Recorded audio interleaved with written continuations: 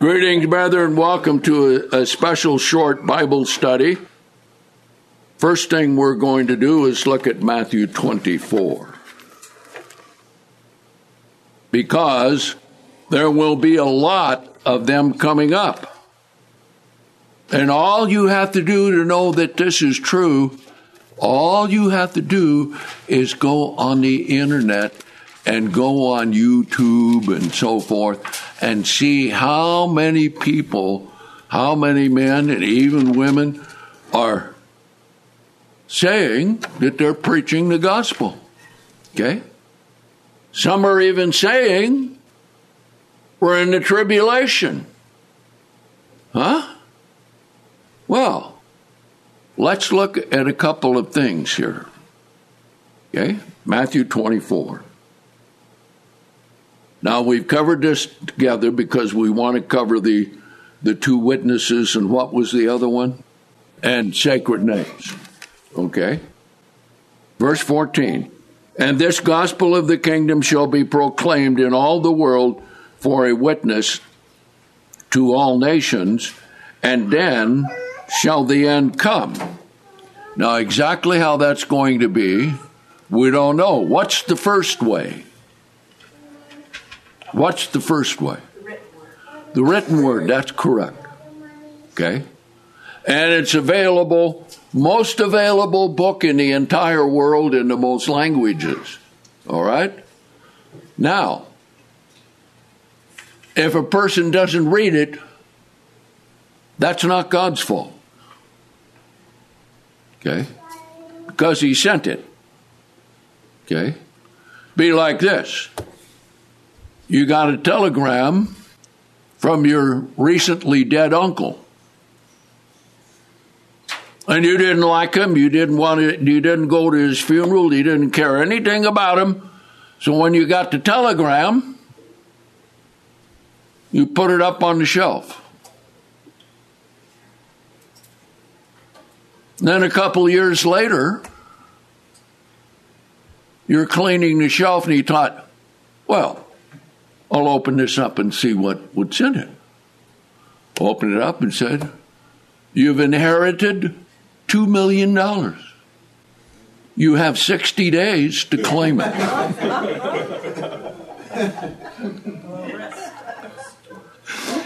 Okay. All right.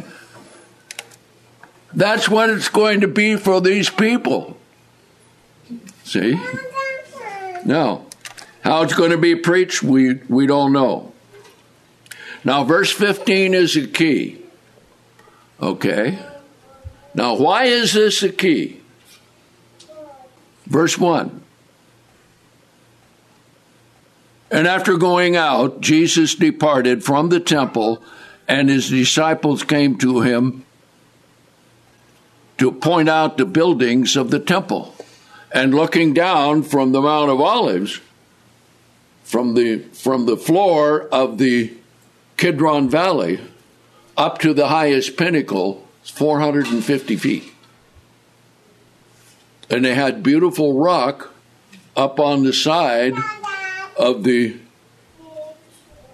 Kidron Valley, going up to the temple. Okay? And Jesus said to them, do you not see all these things? In other words, take a good look at every one of these things. Truly I say to you, there shall not be left here even a stone upon a stone that shall not be thrown down. Okay?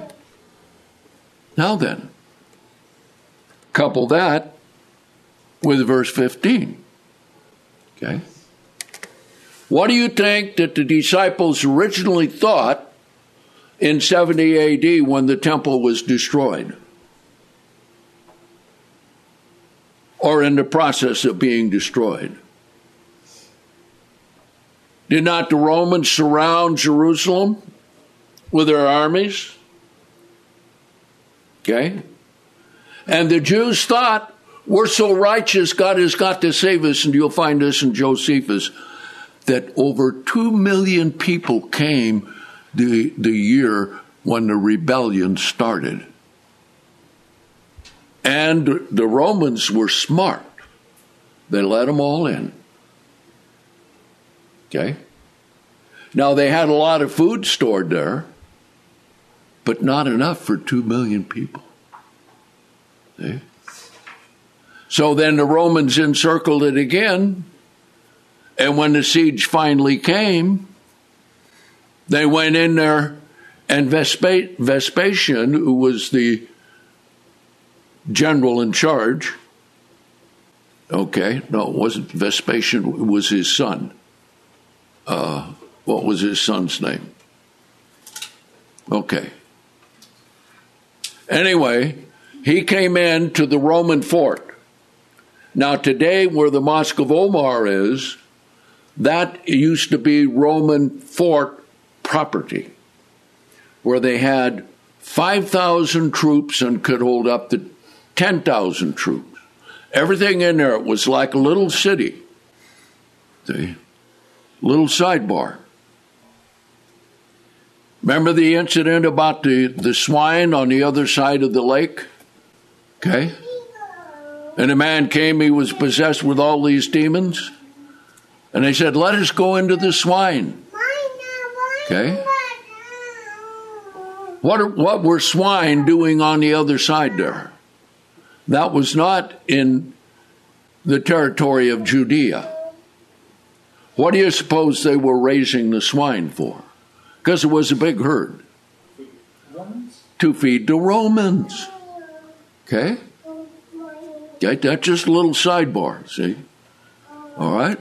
That's why, if you know the truth of God, you can analyze and figure out these things just by looking at what is said.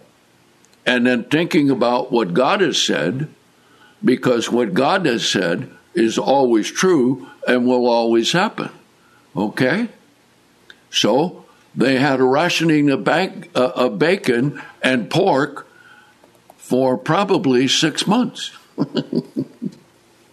Okay? Now then, back to this. Okay? Titus, that's what his name was. Vespasian's son, Titus. He got up there and he stood right where the Roman fortress was, because everything around it was destroyed. Okay? And he looked down to the temple. Now you can see how it is there, see? He looked down and saw the temple, and he didn't want it destroyed. But all of the troops wanted the gold, because they knew there was a lot of gold there. So they started tearing down the temple. They tore it down. They set it on fire. They moved all the stones. There wasn't one left on another. They were digging up the stones that were the pavement and the foundation to get all the gold. Now, did they know that they were fulfilling the word of Jesus Christ? No. They just wanted the gold. Okay? Now, let's see what else verse 15 tells us. So here's the conundrum that the apostles had to face. Let's read it, verse 15. Therefore, when you see the abomination of desolation which was spoken by Daniel the prophet standing in the holy place. All right?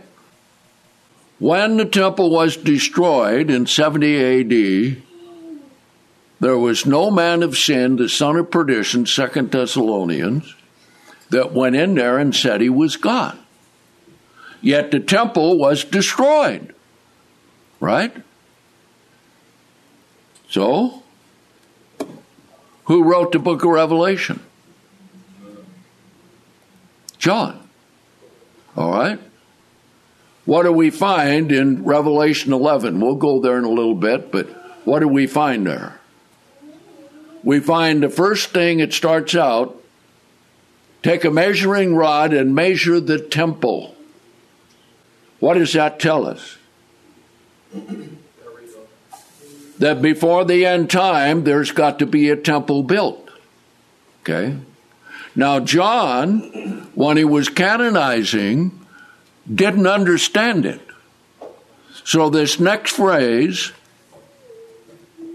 was inserted there by John to alert everyone who reads the gospel that there is yet a temple to be built, but he doesn't understand it, okay? But he understood there would be one in the last days. So he put in this statement. And the one who reads, let him understand. Okay? When that happens, what is the key to start the tribulation? What is the key? Daniel what? Daniel 11, verse 42 onward.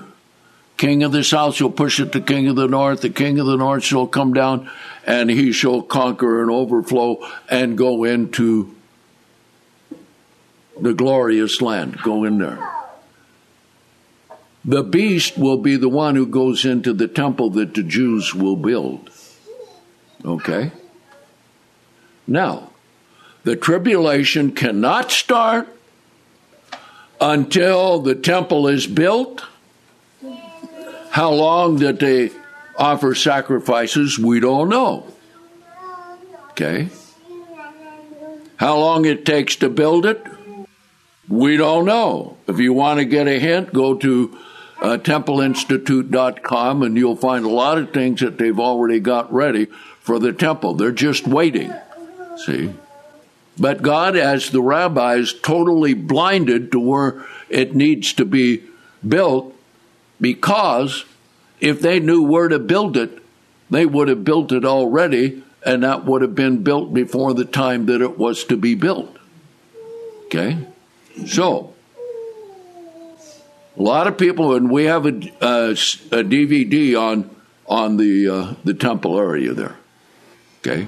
If you don't have it, ask Kimberly for it. Okay? Now, verse 21 connects with verse 15.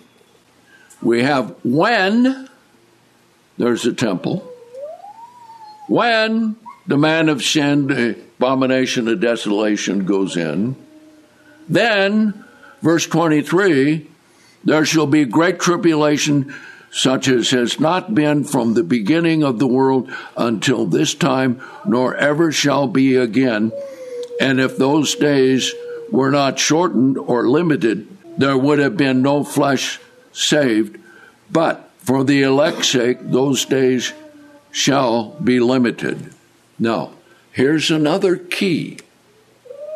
Not everything is set in chronological order. It's set by event to complete and tell you about the event. Okay?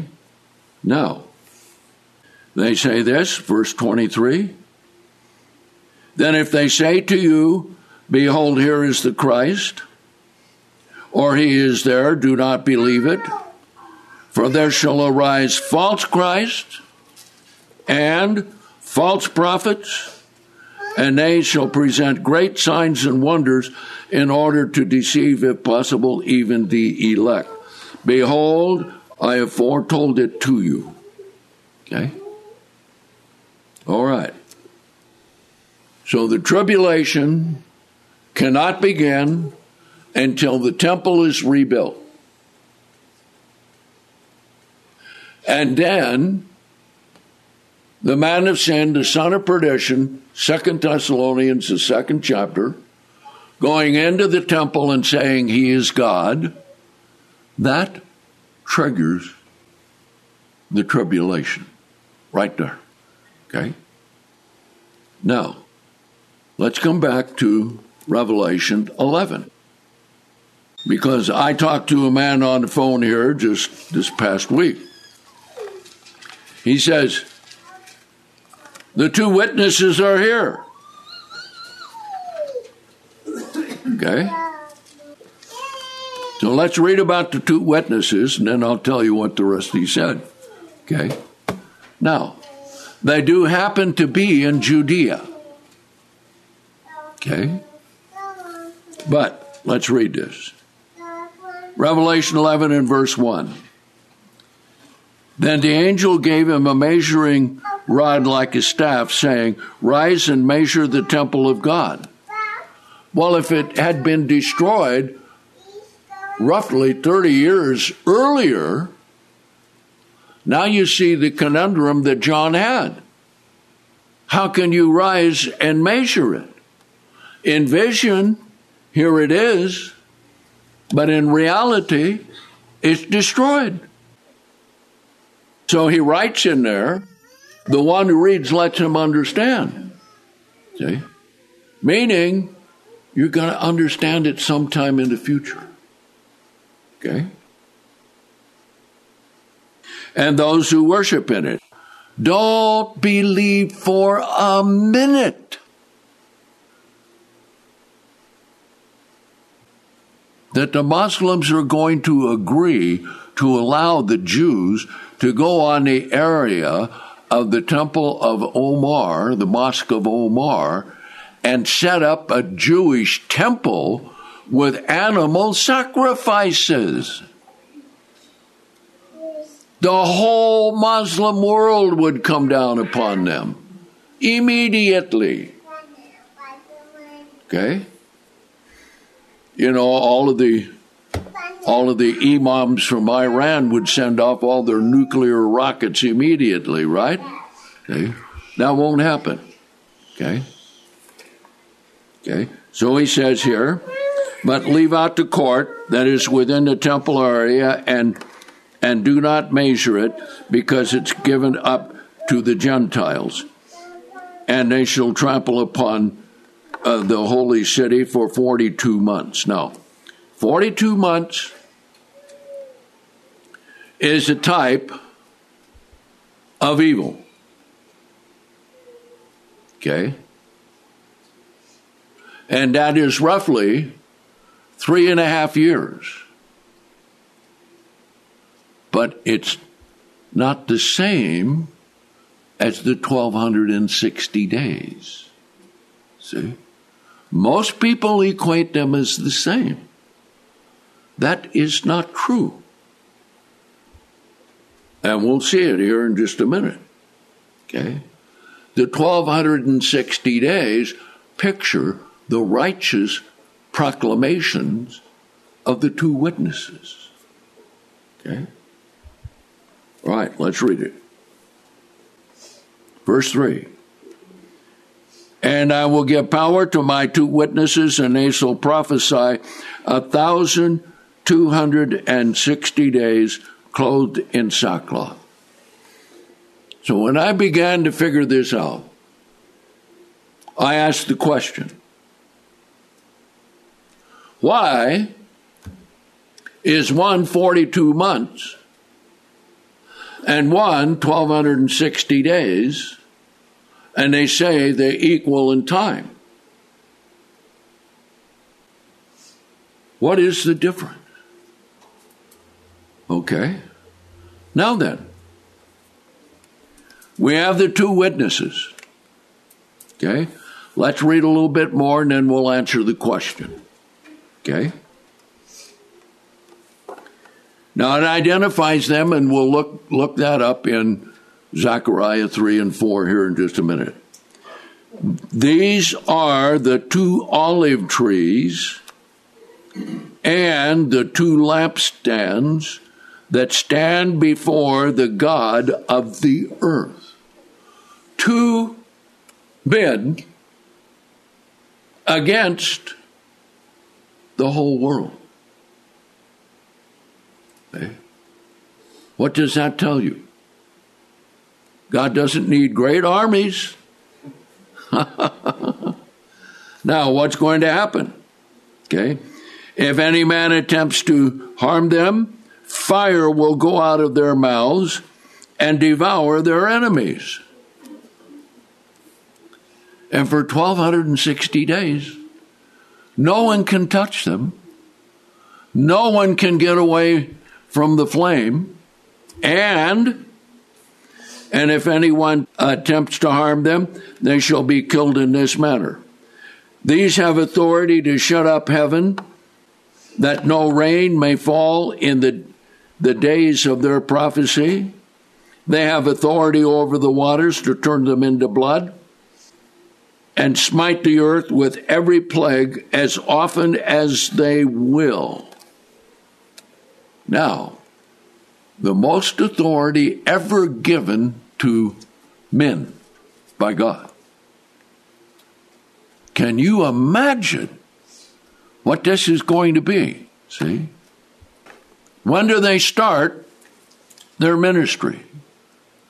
Let's read on and we'll figure out how we can see approximately when they're going to begin. Actually, to the day. And we have that with the Daniel and Revelation series. Okay? All right, let's go on. And when they have completed their testimony, the beast who ascends out of the abyss will make war against them and will overcome them and kill them. And their bodies will lie in the street of the great city, which is spiritually called Sodom and Egypt, where also our Lord was crucified. That's Jerusalem. Okay? So, their ministry will be in Jerusalem. Can you imagine? The beast and their armies, nothing can stop these two men? Huh? Imagine Hitler in a rage. Okay? You've seen him in a rage? Okay? Because he couldn't get something he wanted? Well, imagine the beast power. What a rage he's going to be in. Okay? Now they're clothed in sackcloth and ashes, right? Okay?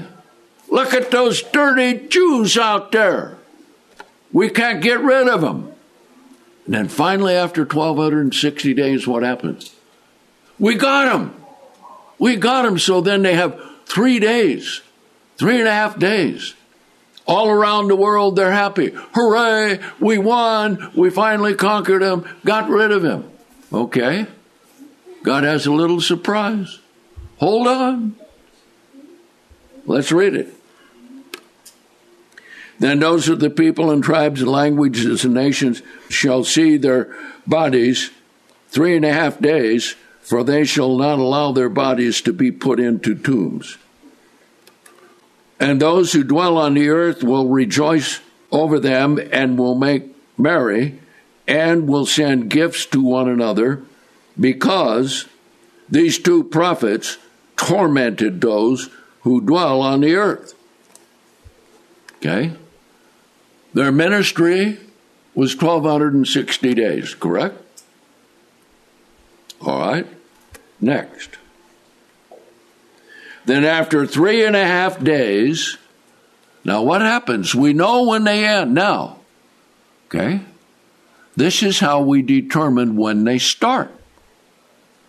Okay? Let's read it. The Spirit of life from God entered into them, and they stood on their feet, and great fear fell upon those who were watching them. And they heard a great voice from heaven say, "Come up here." Now what do we have? The last two martyrs are the first two resurrected. Does that fulfill the word of God that the last shall be first? Huh? Yes. Okay. All right, let's read on. And they ascended into heaven in a cloud, and their enemies saw it. In that same hour there was a great earthquake. A tenth of the city fell. 7,000 men were killed in the quake. The rest were filled with fear and gave glory to the God of heaven. The second woe is past. Behold, the third woe is coming immediately. The seventh angel sounded his trumpet, and there were great voices in heaven saying, okay, now, what is this? Resurrection. Okay? since the resurrection is on Pentecost, not on trumpets. See? What can you do then? You get Pentecost on, and I have a 7-year chart every month. And the way you find out when their ministry starts is what? You count back 1,260 days, right? So, guess when their ministry starts? Shortly after the Feast of Tabernacles, in the year that the tribulation begins. And the tribulation begins somewhere around Passover time. Okay? Now you'll see that all on the chart. See? Now, why is that different from the 42 months concerning the beast and the false prophet? The span of time from Pentecost to trumpets, about 4.5 months. Okay? On trumpets, we all come back to the earth with Christ, and what's the first thing that happened?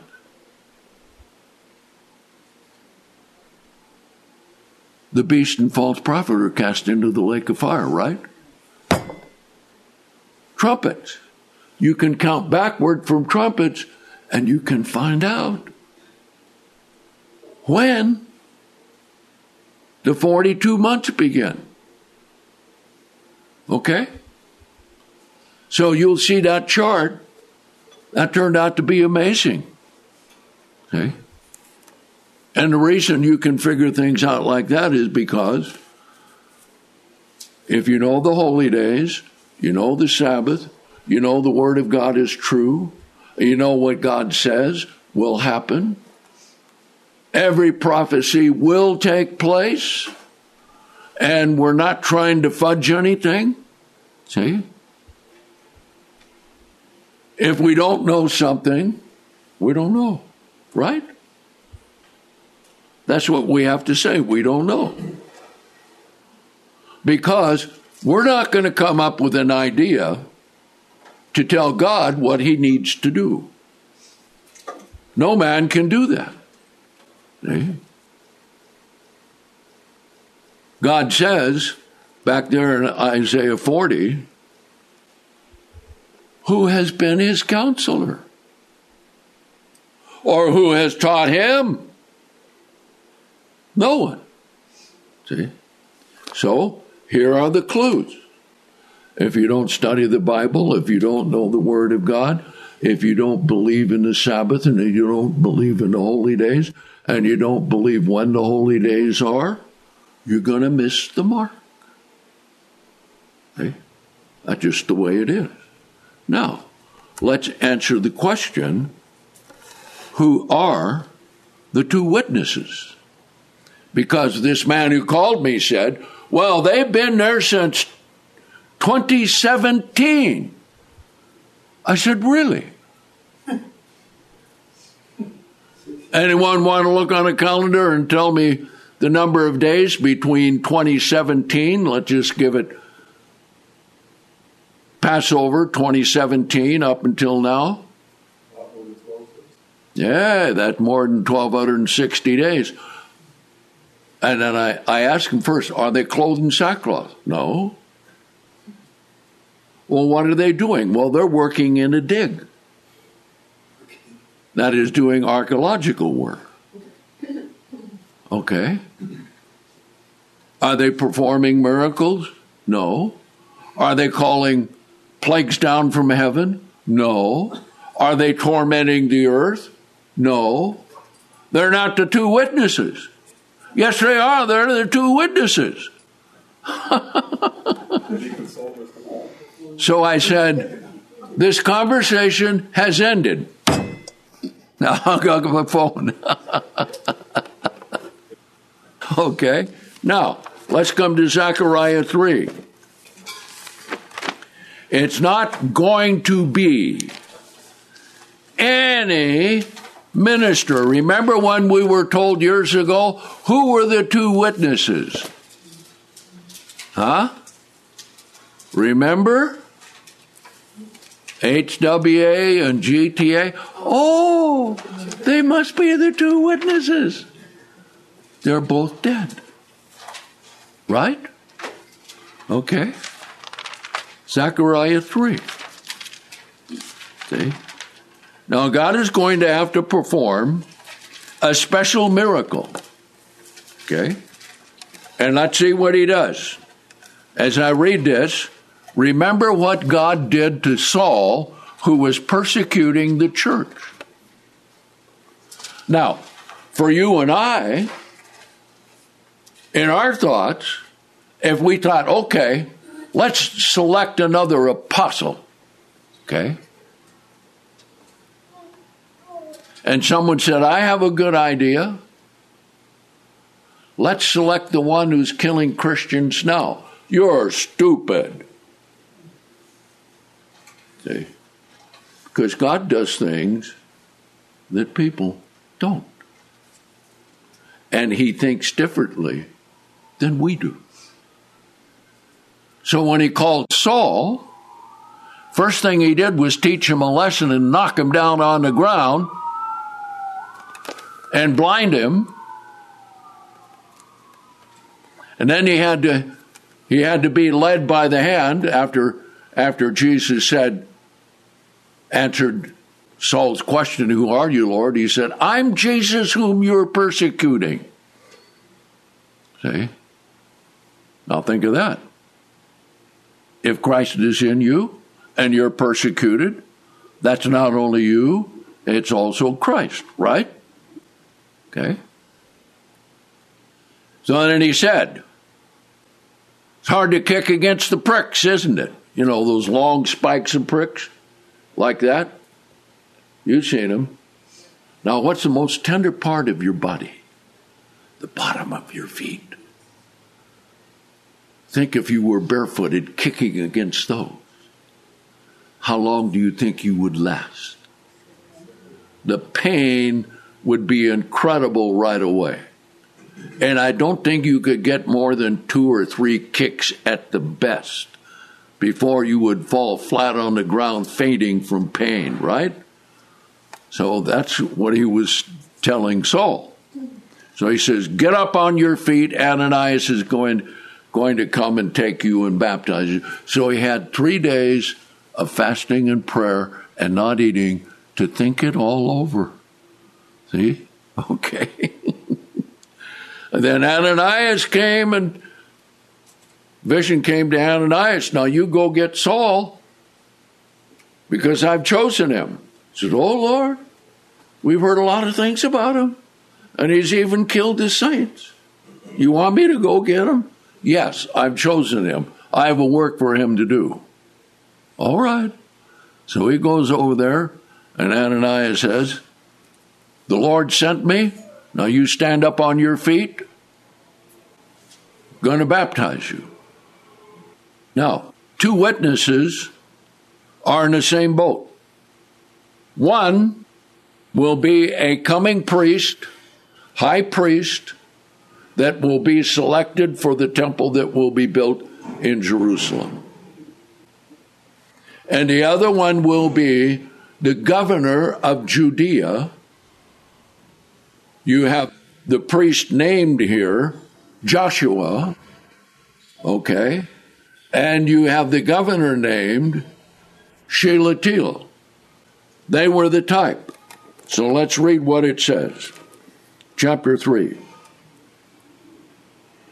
And he showed me Joshua the high priest standing before the angel of the Lord, and Satan standing at his right hand to resist him. Right there. Satan right there. Okay? Now, you or I wouldn't choose anyone like that. Okay?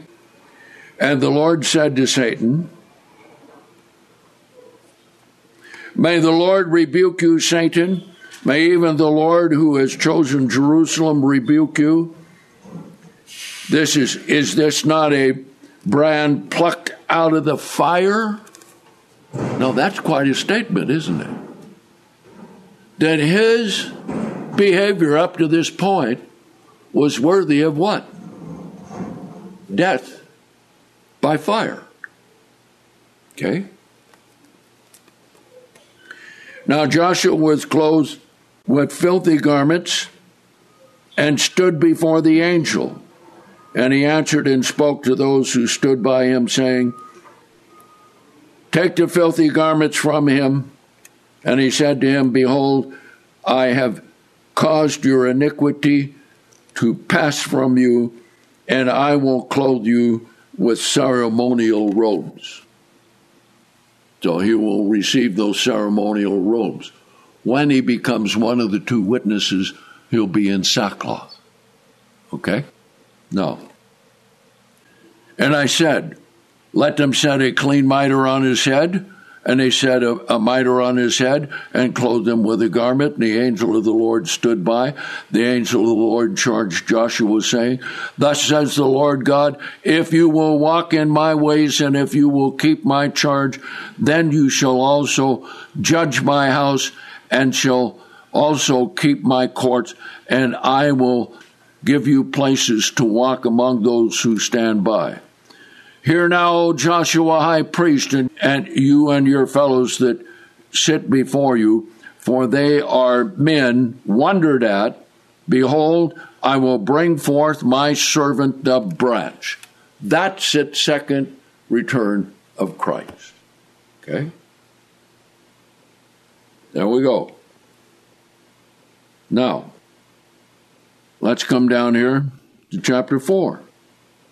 Let's begin right here in verse 1, because we'll have to remember what was said back in Revelation 11. Okay?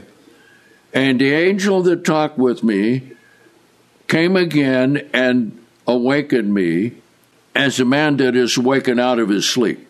And he said to him, 'What do you see?' And I said, 'I see, behold, a lampstand, all of it gold, a bowl on its top, 7 lamps upon it, and 7 pipes to the 7 lamps on it.'" Now that's not the menorah. See? The menorah that's in the temple has 7 little cups, and they have a little place where a wick is put in there, and they put olive oil in each one of them, and they light the wick. This is different. There's a bowl of oil at the top coming down. Okay? Verse 3. "And the 2 olive trees beside it." 2 olive trees. We find that where? Revelation 11. See? So this identifies the priest and the governor of Judea as what? The 2 witnesses. All right? One on the one side and one on the other side. And I answered and spoke to the angel who talked with me, saying, "What are these, my Lord?" And the angel who talked with me answered and said to me, "Do you know what these are?" And I said, "No, my Lord." Then he answered and spoke to me, saying, "This is the word of the Lord to Zerubbabel, saying," okay, "Not by might nor by power, but by my spirit, says the Lord." That's why he chose 2 men. God doesn't need an army. 1 man or 2 men will be sufficient. Okay? And how many times you read in the Bible that it's a man, a prophet, right? Okay? Verse 7. "Who are you, O great mountain, before Zerubbabel?" Now, who's the great mountain? The final world system with the beast. Okay? "Who are you before Zerubbabel? You shall become a plain. and he shall bring forth the headstone with shouting, grace, grace unto it, paving the way for Christ. Now, imagine when this happens. Imagine how many Jews in Judea are going to repent. Okay? Because when they see signs, and they see wonders, they say, this is of God. Okay? So let's read on. The word of the Lord came to me, saying, the hands of Zerubbabel have laid the foundation of this house. His hand shall also finish it, and you shall know that the Lord of hosts has sent me to you. Now this before he becomes one of the two witnesses. For who has despised the day of small things? Can you get it any smaller? I mean, think about it. Against all the armies, against all the guns, all the planes, you know. You imagine that they came after the two witnesses with these flaming flamethrower. You know. Didn't hurt them. Okay? And they shall rejoice and see the plummet in the hand of Zerubbabel. These 7 are the 7 eyes of the Lord, which run to and fro through the whole earth. Now you find that in Revelation 1 and Revelation 4 and Revelation 5. Okay? And I answered and said to him, what are these 2 olive trees on the right side of the lampstand and on its left side? And I answered again and said to him, what are the 2 olive branches besides the golden pipes emptying golden oil out of themselves? And he answered and said to me, do you not know what these are? And I said, no, my Lord. And he said, here's the key right here.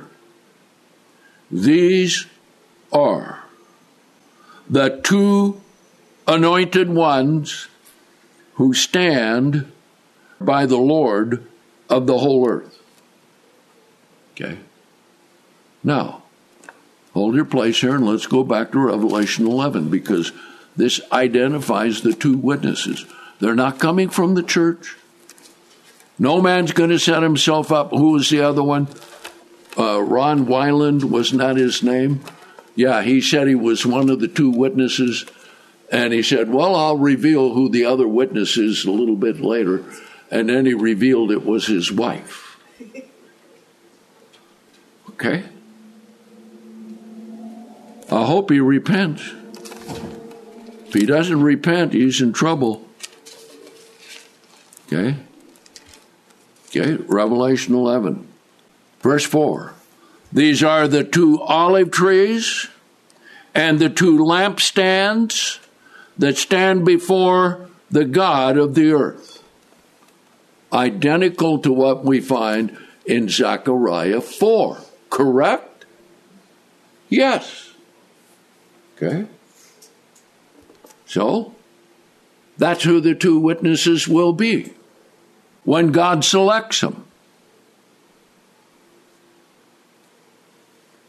So no one's going to come along and say, we're the 2 witnesses. See? So after I got done asking them, well, are they wearing sackcloth? No. Are they calling plagues down from heaven? No. Is there a temple there? No. But they're still the 2 witnesses. So I ended the conversation. So I'll end that for this right now, and we'll take a break. I don't know if I'll get to my message or not, but I can still get to it otherwise. So let's take a break and come back, and we'll answer the other question. Okay?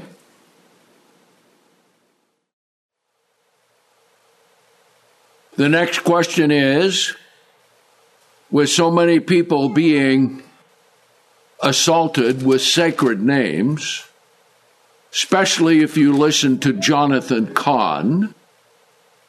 Now, Jonathan Cahn, some people are beginning to understand, he's not a prophet. He is a good analyst. He can figure times and paradigms and things like this. But he's not a prophet, and he knows virtually nothing about the New Testament.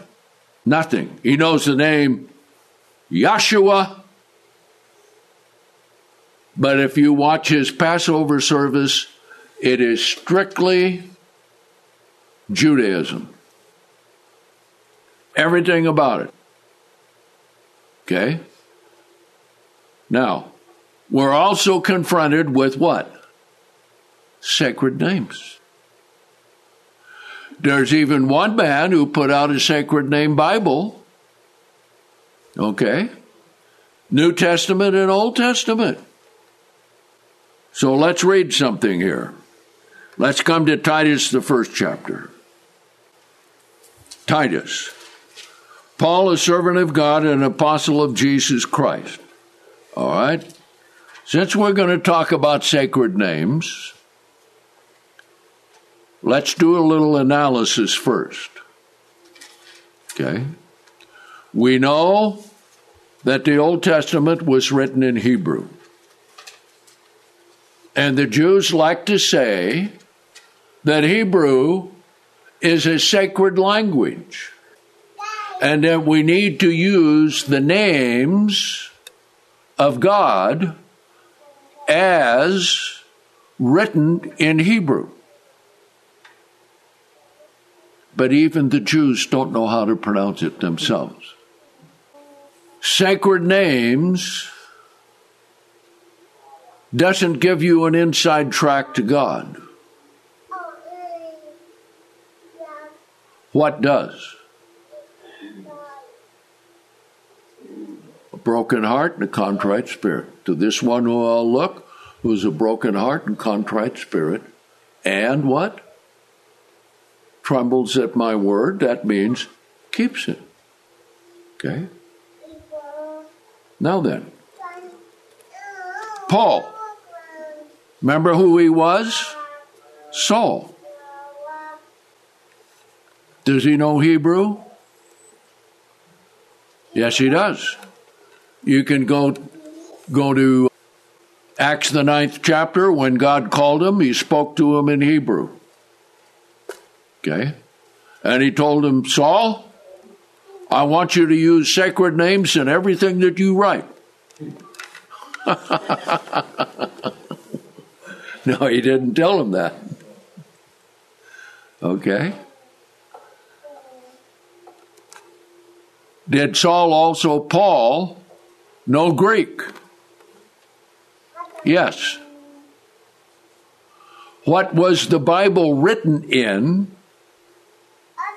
for most of the 300 years, beginning when they did the Septuagint? The Greek Septuagint, which was the Old Testament, translated into Greek. Okay? And in that, they did not put any sacred names. Okay? No Hebrew. Okay? Remember when Paul, they tried to kill him because he came into the temple to be at charge with those 4 men who had a vow and everything? Okay? And they said, that's the one. So they were going to kill him. Okay? So the Roman centurion and the soldiers came down and rescued him and took him up, and he was at the Praetorium. That was the entrance into the Roman area of where the Mosque of Omar is today. That was Roman property. And then Paul asked the centurion, because they're ready to kill him, he said, can I speak to the people? Okay? So you can read that in Acts 22, 23, okay? And he said, yes.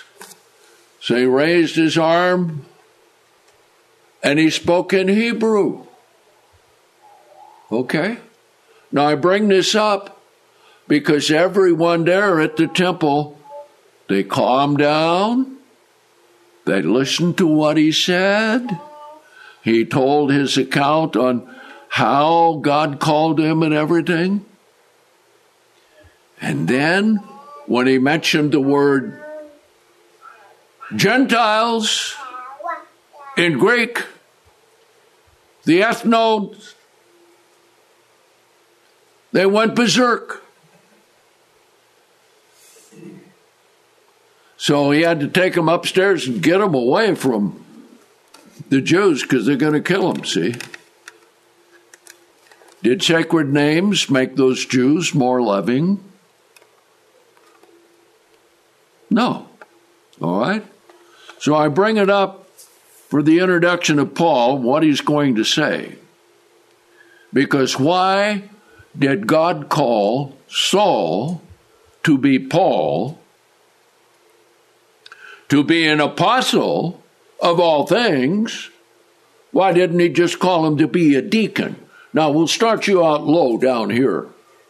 Okay, Saul. We'll make you a little deacon. And if you kiss the ring of the apostles above you, maybe we'll raise you in rank. Sound similar to what we found in the church? Okay. Now, reason I bring it out is because God did not want Judaism in the church. And we find that in Galatians, the 2nd chapter. What was it that Peter told Cornelius? Okay. He said, you know, it's unlawful for a man who is a Jew to keep company or come into another one of another nation. But God has shown me that he is no respecter of persons. Okay? Now, God had to do that in a miracle with signs. A vision to go with the soldiers to go to Cornelius. And then later when he was preaching, all the Gentiles. Okay? Because the Jews are forbidden to keep company with anyone of any other race, and they are not to eat food with them. They are not to stay with them. Okay? That's Judaism. So you need to get our book, Judaism, and also our series, Scripturalism versus Judaism. Okay? So, if God wanted sacred names, don't you think that he would have inspired all the apostles to use the sacred names? Okay? But he didn't. Now, let's ask a question. Who created all the languages?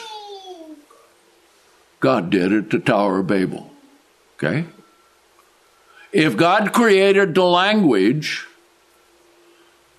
and God is holy, is not the name of God in that language holy? Have to be, otherwise God is cursing himself, right? And of course God wouldn't do that. Okay? Now I bring this up because what we're going to read here in Titus. All right. Hold your place in Titus and come to Proverbs 30. And we'll tie this together with Acts, the 2nd chapter, in just a minute. Then we'll get to Titus again. Proverbs 30 and verse 5. Every word of God is pure. He is a shield to those who put their trust in him. Doesn't say here you are to speak Hebrew. Every word of God is pure. If he created all the languages, The name of God is pure in that language. Okay? And in the Old Testament, how is it described in English? The Most High. And Jehovah or Yahweh. That's what's used in the Old Testament.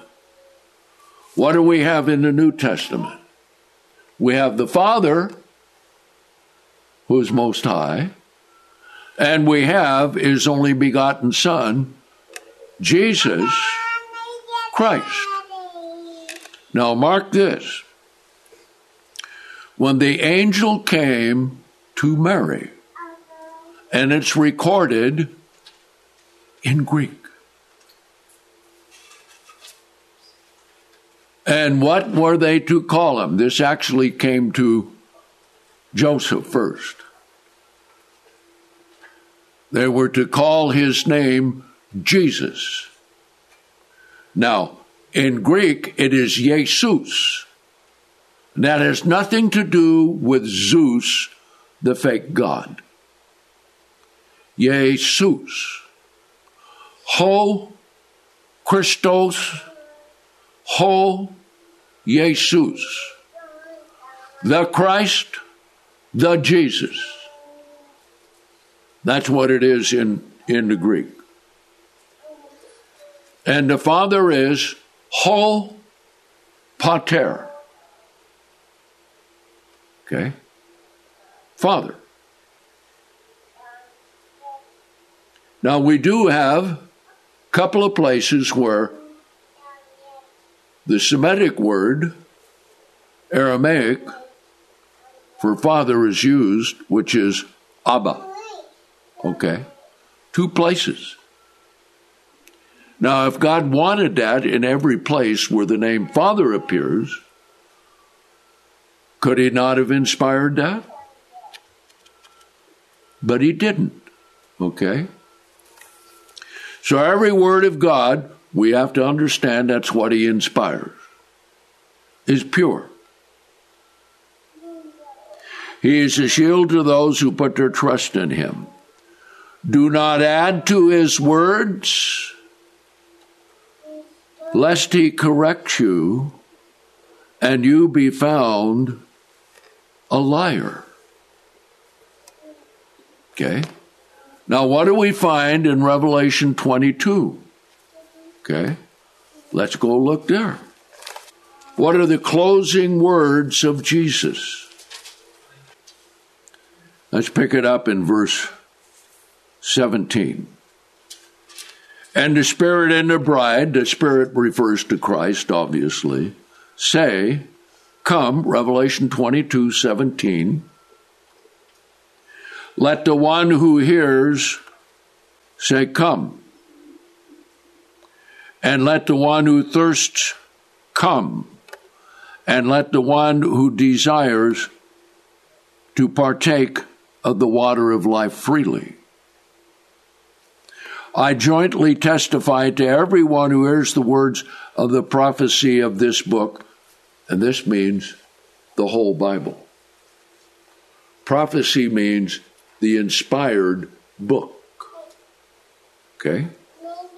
Not just prophecy in a foretelling, but the inspired Word of God.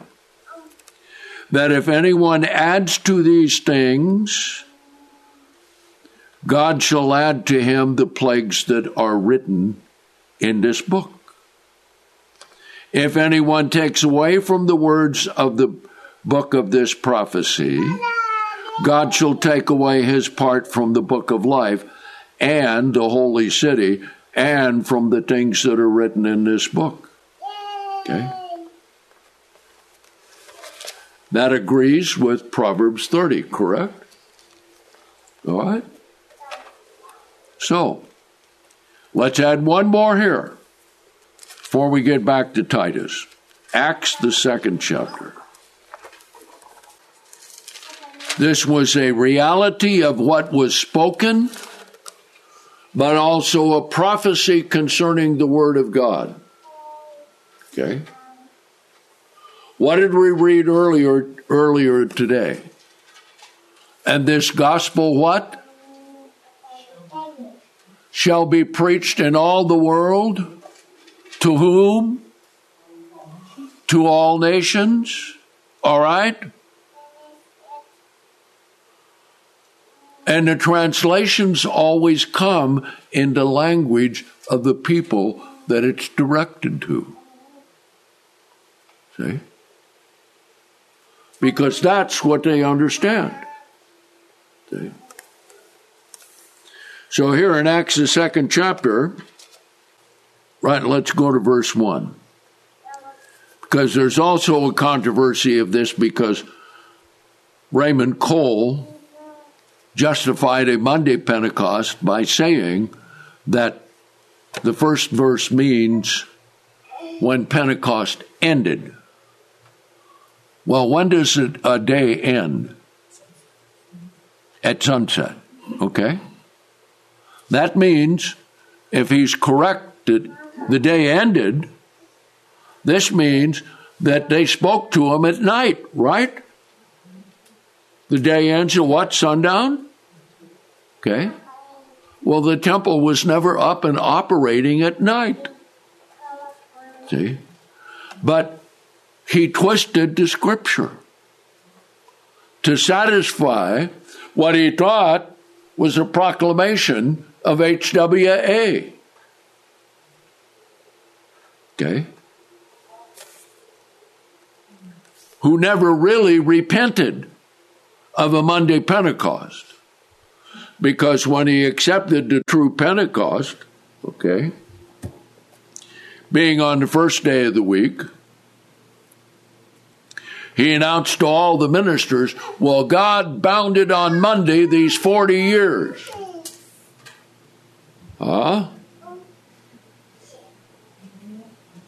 That's no different than Sunday keepers saying, God is bound Sunday. Right? See? He never really repented. So he never understood Pentecost being the first resurrection. Okay? Now, before we get more here, I'll add some more to it. When we had Pentecost for the first time on a correct day, we had 750 people come to the Los Angeles Convention Center. Okay? And I was pastor of Torrance and Santa Monica, the two big churches down there in the Los Angeles area. Okay? And Gerald Waterhouse. Remember Gerald Waterhouse? Yes. One of the most ardent Herbert Armstrong men in the world. Okay? He came down to bring the message. Another minister from headquarters gave the sermonette. And I led the songs. Okay? Though I was pastor of Torrance and Santa Monica. That's okay. You know, rank came first. So anyway, I'm up there leading the songs. And I say, brethren, here we are keeping Pentecost on the correct day for the first time. And I said this. And who knows? It probably pictures the first resurrection. And that was 1974. And guess who was on the first row, sitting right down there with his Bible open, getting ready to speak? The meanest, nastiest corrector of all in the church, Gerald Waterhouse. And it sailed right over his head. Okay?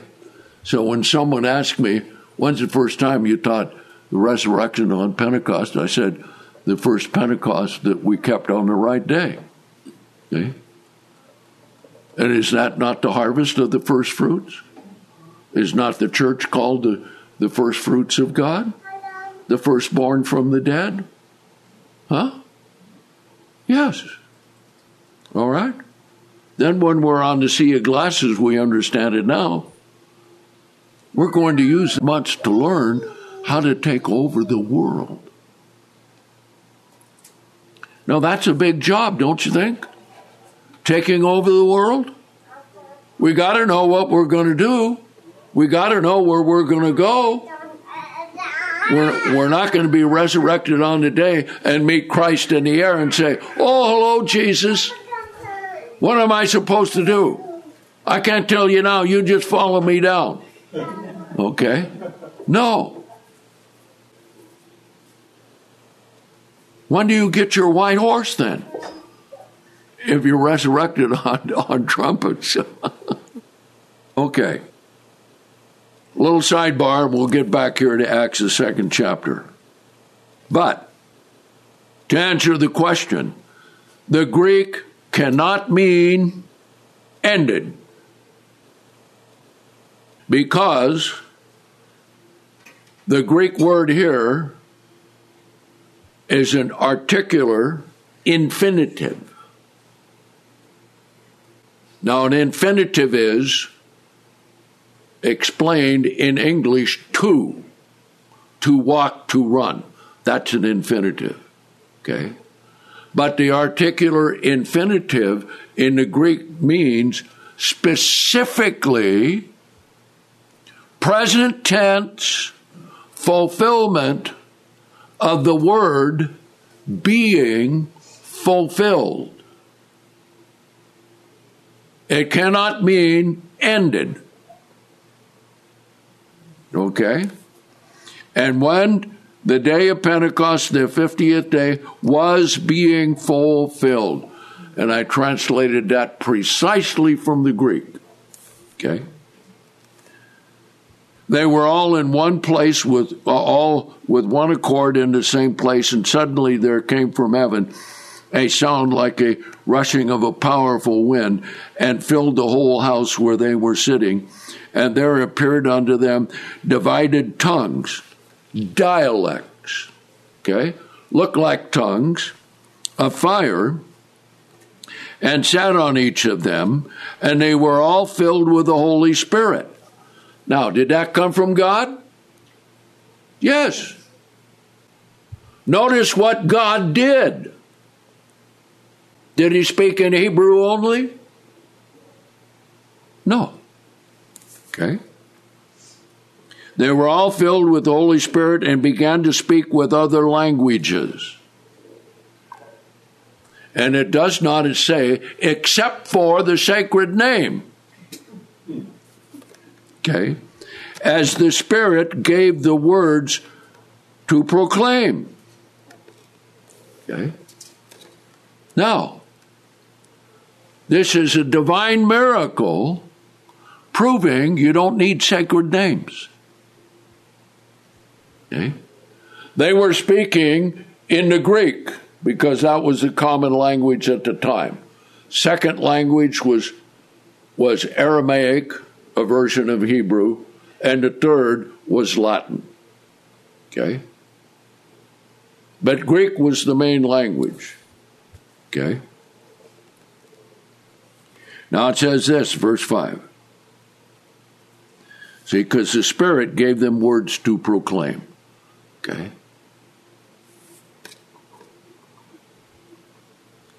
Now there were many Jews who were sojourning in Jerusalem, devout men from every nation under heaven. Okay? That means they attended synagogue, and in every synagogue at that time there was the Septuagint Bible. Okay? But they all spoke the language of the country that they were in. Okay? So let's read on. And when the word of this event went out, the multitudes came together and were confounded because each one heard them speaking in his own language. In their minds, they had their own language that they were speaking, but when it came to the person to hear it, it was in their language. How did God want them to know about Jesus? in their own language, and about God, the Father, in their own language. See? Verse 7, and they were all amazed and marveled, saying to one another, behold, are not all of these who are speaking Galileans? See? God didn't choose any of the rabbis. And Galileans were not very well favored by those in Jerusalem. And they were supposed to be uneducated. But these men were educated, okay? So then they asked the question, since they're all Galileans, you know, I don't want to insult anybody, but that's kind of like saying that he's from the deep south, y'all. Okay? You're Hicks from the sticks. Who are you? Okay? Then how is it we hear each one in his own language, and the Greek is dialectos, okay, in which we were born, that is their native language. Then a list them. Parthians and Medes and Elamites and those from Mesopotamia, Judea, Cappadocia, Pontus and Asia, both Phrygia, Pamphylia, Egypt, Libya, and those of Cyrene, Romans, okay, who were sojourning there, both Jews and proselytes, Cretes, Arabians, that's before the olive thing came on, okay. We hear speaking in our own language the great things of God. Okay? All this is recorded in Greek. But the Holy Spirit was going, and this is a prophecy, that the Holy Spirit would go to the Gentiles. But it didn't begin until Acts the 10th chapter. But here was a prophecy of it to the Jews who lived in the Gentile countries and spoke those languages and came to Jerusalem to keep the feast. Okay? In their own language. Okay? Now we're ready for Titus, the first chapter. Okay?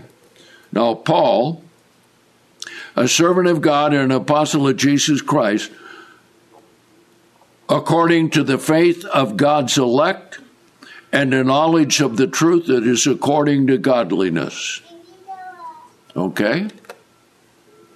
All you out there, this verse means you keep sacred names. No, it doesn't. In the hope of eternal life, which God, who cannot lie, promised before the ages of time, but has revealed it in his own set time in the proclamation of his word, with which I was entrusted according to the commandment of God, our Savior. Now think of that.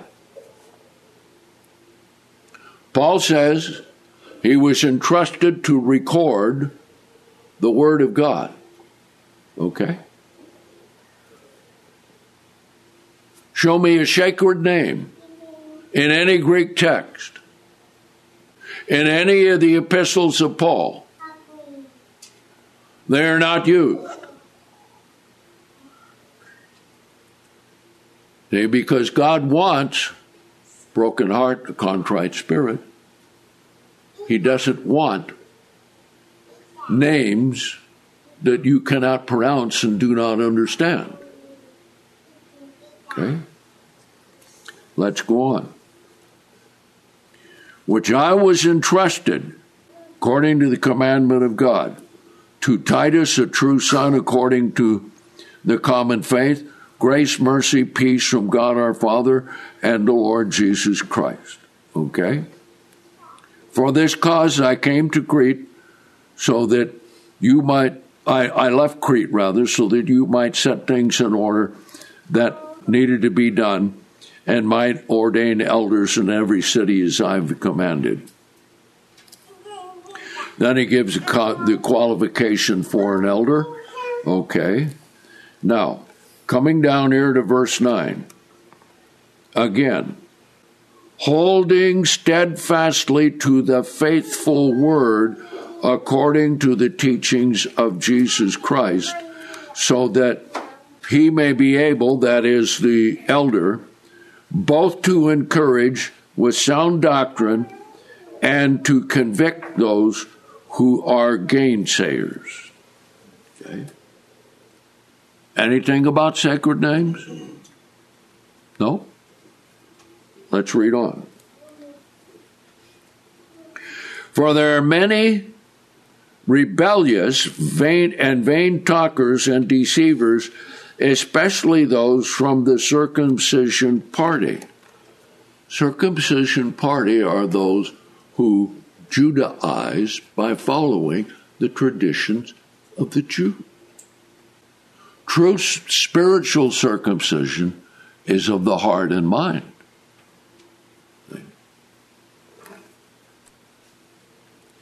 Now notice, whose mouths must be stopped, who are subverting whole households, teaching things which they ought not for the sake of selfish gain.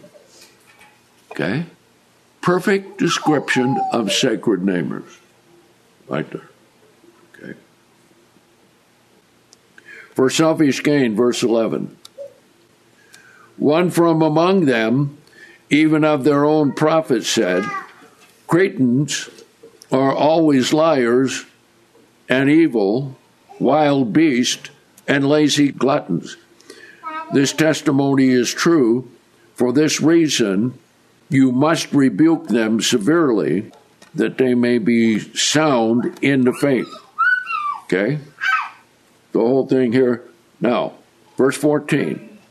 Not paying attention to Jewish myths and commandments of men, which turn away from the truth. Okay? Now, that's precisely what sacred namers do. They want you to follow them, see? Because they're the only ones on earth that have contact with God. No one else does. Okay? Depart from the truth, which take away, turn from the truth. Okay? To the pure, all things are pure, but to those who are defiled and unbelieving, nothing is pure. Rather, both their minds and their conscience are defiled. They personally profess to know God, but in their works they deny him. Quite a statement there, isn't it, huh? See? It's not what you say, it's what you do. How do you live? Okay? But in their works they deny him. They personally profess to know God, but in their works they deny him, being abominable and disobedient and reprobate unto every good work. Okay?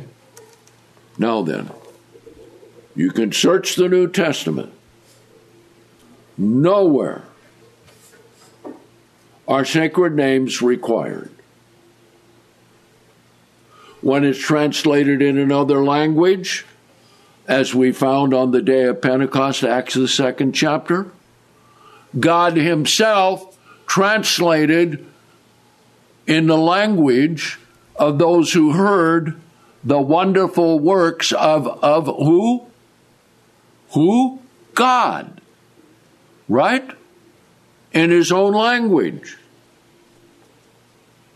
Sacred namers are just a branch of Judaism trying to get a niche so that they're more righteous than other people.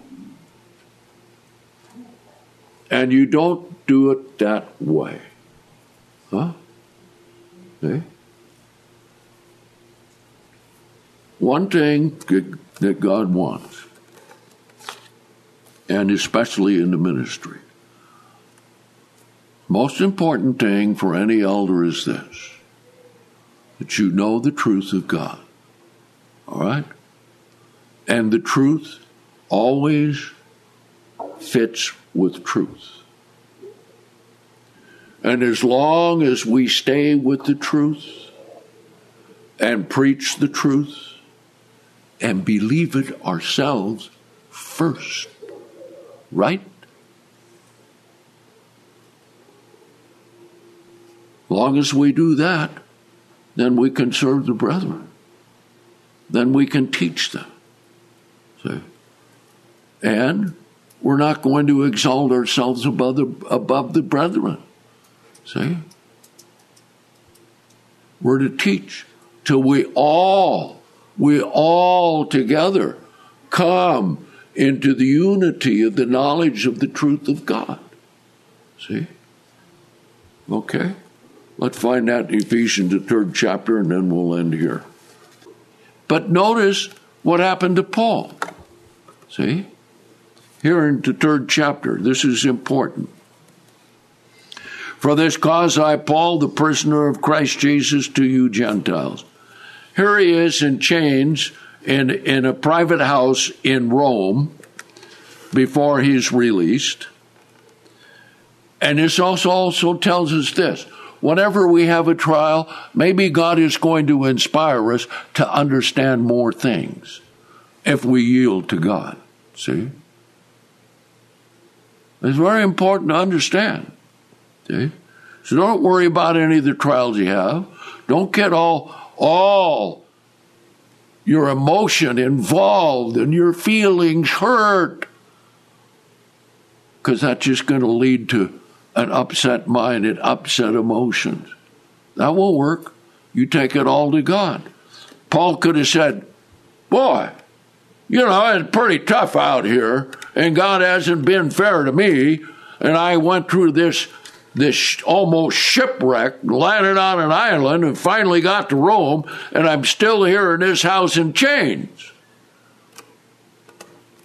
No, he didn't say that. He said, if indeed you have heard of the ministry of the grace of God that was given to me for you. See, any knowledge of the Bible that we have as elders is not for us. It's for the brethren. See? That's what it is. How he made known to me by revelation of the mystery, even as I briefly wrote before, so that when you read this, you will be able to comprehend my understanding in the mystery of Christ. And that's what it is. We're understanding the mystery of God during the Feast of Tabernacles that the world doesn't know. I mean, think of that. How precious is that knowledge? Yes, indeed. Which in other generations was not made known to the sons of men as it has been revealed to his holy apostles and prophets by the Spirit. God gave this revelation to all the apostles and prophets at the same time, that the Gentiles might be joint heirs and a joint body and joint partakers of his promise in Christ through the gospel. Together. Not one greater than the other. Not one chosen over the other. We're all chosen. What are we called? We're called, the chosen, the faithful. See? Verse 7. Of which I became a servant according to the gift of grace which was given to me through the inner workings of his power. To me. Now notice his attitude.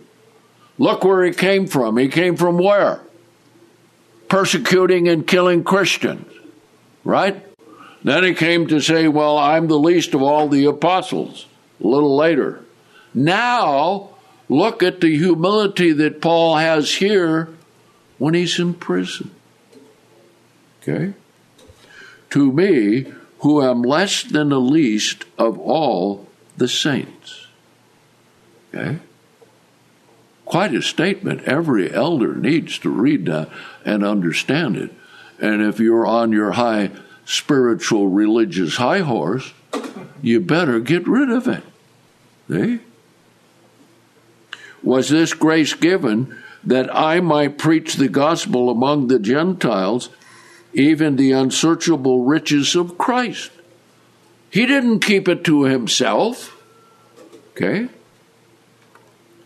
And that I might enlighten all to what is the fellowship of the mystery that has been hidden from the ages in God, who created all things by Jesus Christ. Quite a statement, isn't it? What is it that you know? Why do you know it? It's the greatest thing that there can possibly be. See? So that the manifold wisdom of God might be made known through the church to the principalities and powers in heavenly places. We're to come to understanding that even angels aren't privileged to understand. Huh? What does that mean? How powerful is the Word of God? See? All right? According to his eternal purpose, which he has wrought in Christ Jesus our Lord, in whom we have boldness and direct access with confidence through his very own Son. See? Now think about the privilege. Think about this. We have direct contact with God the Father through prayer. And that takes place every time we get on our knees and we say, Our Father. See? Now, we know it's spiritual. How all of that works with all of his people everywhere, God can handle. God can work it out. See? And though we're all scattered and some of us alone much of the time, we're not alone because God is with us, Christ is with us, and God is with all his saints wherever they are. See? All right? So then I beseech you not to faint at my tribulations for you, which are working for your glory. That's how we look being in jail. See? So the next time you have a trial come along, open Ephesians, the 3rd chapter, and read it on your knees before God. Okay? And let those words sink deep within, because that's where they are to be. Okay? For this cause I bow my knees to the Father of our Lord Jesus Christ, of whom the whole family in heaven and earth is named. The whole plan of God. An amazing thing, isn't it? Right. I just got a letter from a man in England. He said he got the book, the new expanded version of God's plan for mankind revealed by his Sabbath and holy days, and he was overwhelmed to get it. See? Well, that's where it needs to go to people, to see, to read, to understand, okay? Okay. Now notice, this is what God wants. This is what God wants for each and every one of us. And eventually, as we know what the Feast of Tabernacles pictures, the millennial reign of Christ, and we're going to rule, we're going to reign, we're going to teach, we're going to govern, we're going to help, we're going to encourage, we're going to heal, we're going to do all of these things according to the will of God, see? That's what it's for. Okay? So he says, for this cause, I bow my knees to the Father of our Lord Jesus Christ, of whom the whole family in heaven and earth is named, that he might grant you, according to the riches of his glory, to be strengthened with power by his Spirit in the inner man. That's what God wants. That Christ may dwell in your hearts by faith. That's the whole cause of what we do. See? That's why we live. Okay? And then being rooted and grounded in love, you may be fully able to comprehend with all the saints. See? This is what God wants us to learn. That's why we have the Sabbath and holy days and everything. And while we have peace enough to learn, to pray, to study, to live God's way, see? Okay? With all the saints, what is the breadth and length and depth and height, and that will come at the resurrection. The fullness of that. That's an amazing thing. Okay? And to know the love of Christ which surpasses human knowledge, and that you may be filled with all the fullness of God. That one verse tells you the whole purpose of why you're here. Why you were born, why you were converted, why you have the knowledge of the Word of God. This one verse right here. Now notice, it's going to be done. Verse 20. Now to him who is able to do exceeding abundantly above all that we ask or think, according to the power that is working in us. God will do it. Christ is there. See? To him be glory in the church by Christ throughout all generations, even into the ages of eternity. Amen.